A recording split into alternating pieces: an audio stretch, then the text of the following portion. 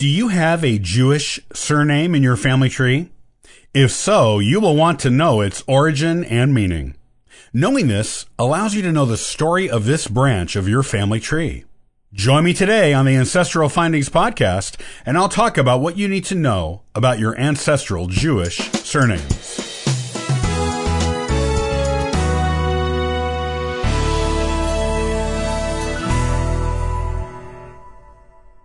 If you have Eastern European or Middle Eastern ancestry, it is pretty likely that you will at some point come across a Jewish surname in your family tree. Knowing the meanings of these surnames will help you understand this branch of your family better, what their lives were like, maybe a little bit about what their personalities were like, and about the Jewish experience in general. It is just as much a part of your family history as any other branches, and therefore important for a genealogist to know. Here is what you need to know about Jewish surnames and their meanings. The history of the Jewish people is a long and complex one, filled with a lot of turmoil, punctuated by brief periods of peace and tranquility. It also goes back thousands of years. According to their own oral history, which later became the Old Testament and Torah, they began with Abraham, around 4,000 to 5,000 years ago in the Middle East. From there, they made their way through Isaac, Jacob, Joseph, slavery in Egypt under the Pharaohs, Moses, the Promised Land, the Babylonian exile, the siege of Jerusalem, occupation by the Romans, and the destruction of their most holy temple.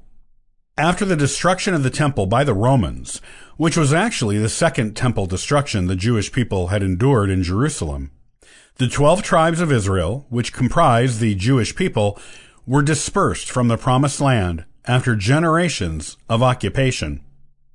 The Romans sent them away from their ancestral land. After this, they roamed the world for a time in what was known as the Great Diaspora. The Jewish people ended up moving out around the world. This was around the 1st and 2nd century AD. After 1,000 or so years of wandering, most of the Jewish people had settled into either Eastern Europe or the Iberian Peninsula. Those in Eastern Europe lived in what is now Germany, Poland, and Austria. Those on the Iberian Peninsula lived in what is now Portugal and Spain. Those in Eastern Europe became known as Ashkenazi, and those on the Iberian Peninsula became known as Sephardic. Ashkenazi and Sephardic Jewish people didn't have much to do with each other, and their cultural traditions diverged widely. Because of this, when surnames came into use in Europe, the surnames of the two different Jewish groups were quite dissimilar from each other.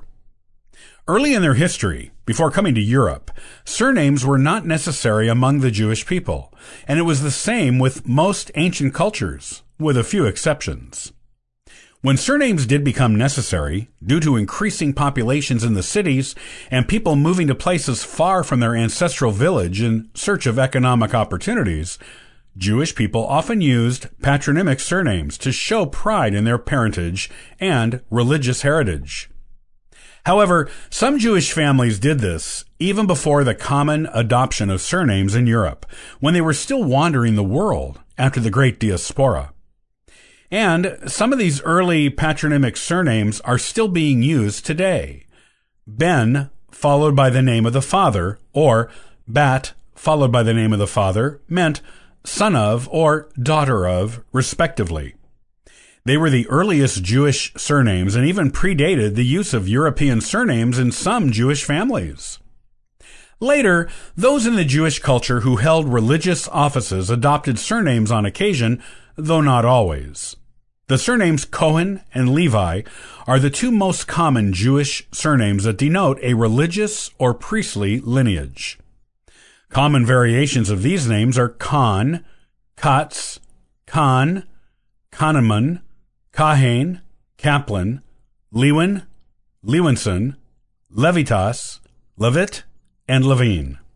Ashkenazi Jewish people typically adopted surnames similar or identical to the ones their Gentile neighbors in Eastern Europe were using, when surnames came into fashion. That is why you will find many Ashkenazi Jewish surnames that denote occupations or geographical locations, just like other people living in this area at the time used. Others used descriptive surnames, which was a pre-Christian tradition in parts of the ancient world that occasionally used surnames. Common Ashkenazi surnames include Goldberg, describing people from the town of Gold in medieval Poland, Schneider, meaning tailor, which was an occupation, and Geller, which is Yiddish for someone with blonde hair. Ashkenazi Jewish people also adopted surnames in the Middle Ages, based on the names of precious stones, which was not a common practice among other European ethnic and cultural groups. That is why Jewish surnames like Goldman, Weiss, Gold, and Green are so common today. As for the Sephardic Jewish people, they mostly adopted Spanish surnames in order to escape persecution during the Spanish Inquisition.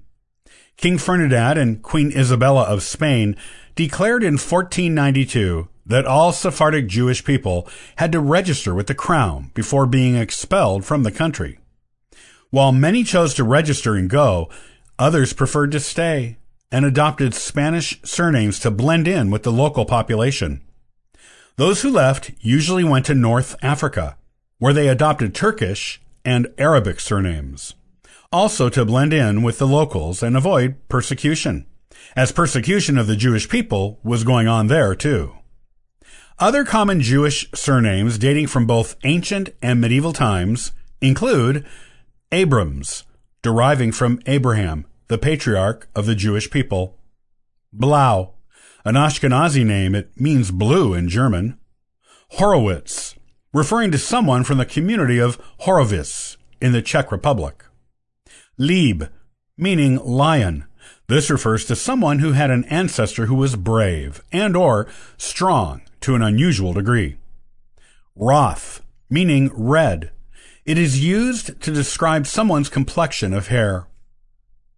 When you know the meaning of your Jewish surnames, you will have a much better understanding of your ancestry and ancestors. Whether Ashkenazi, Sephardic, or a different group entirely, such as the small group of Jewish Ethiopians, the surname tells the story of the family, going back to medieval or even ancient times. Its meaning is well worth knowing to any genealogist.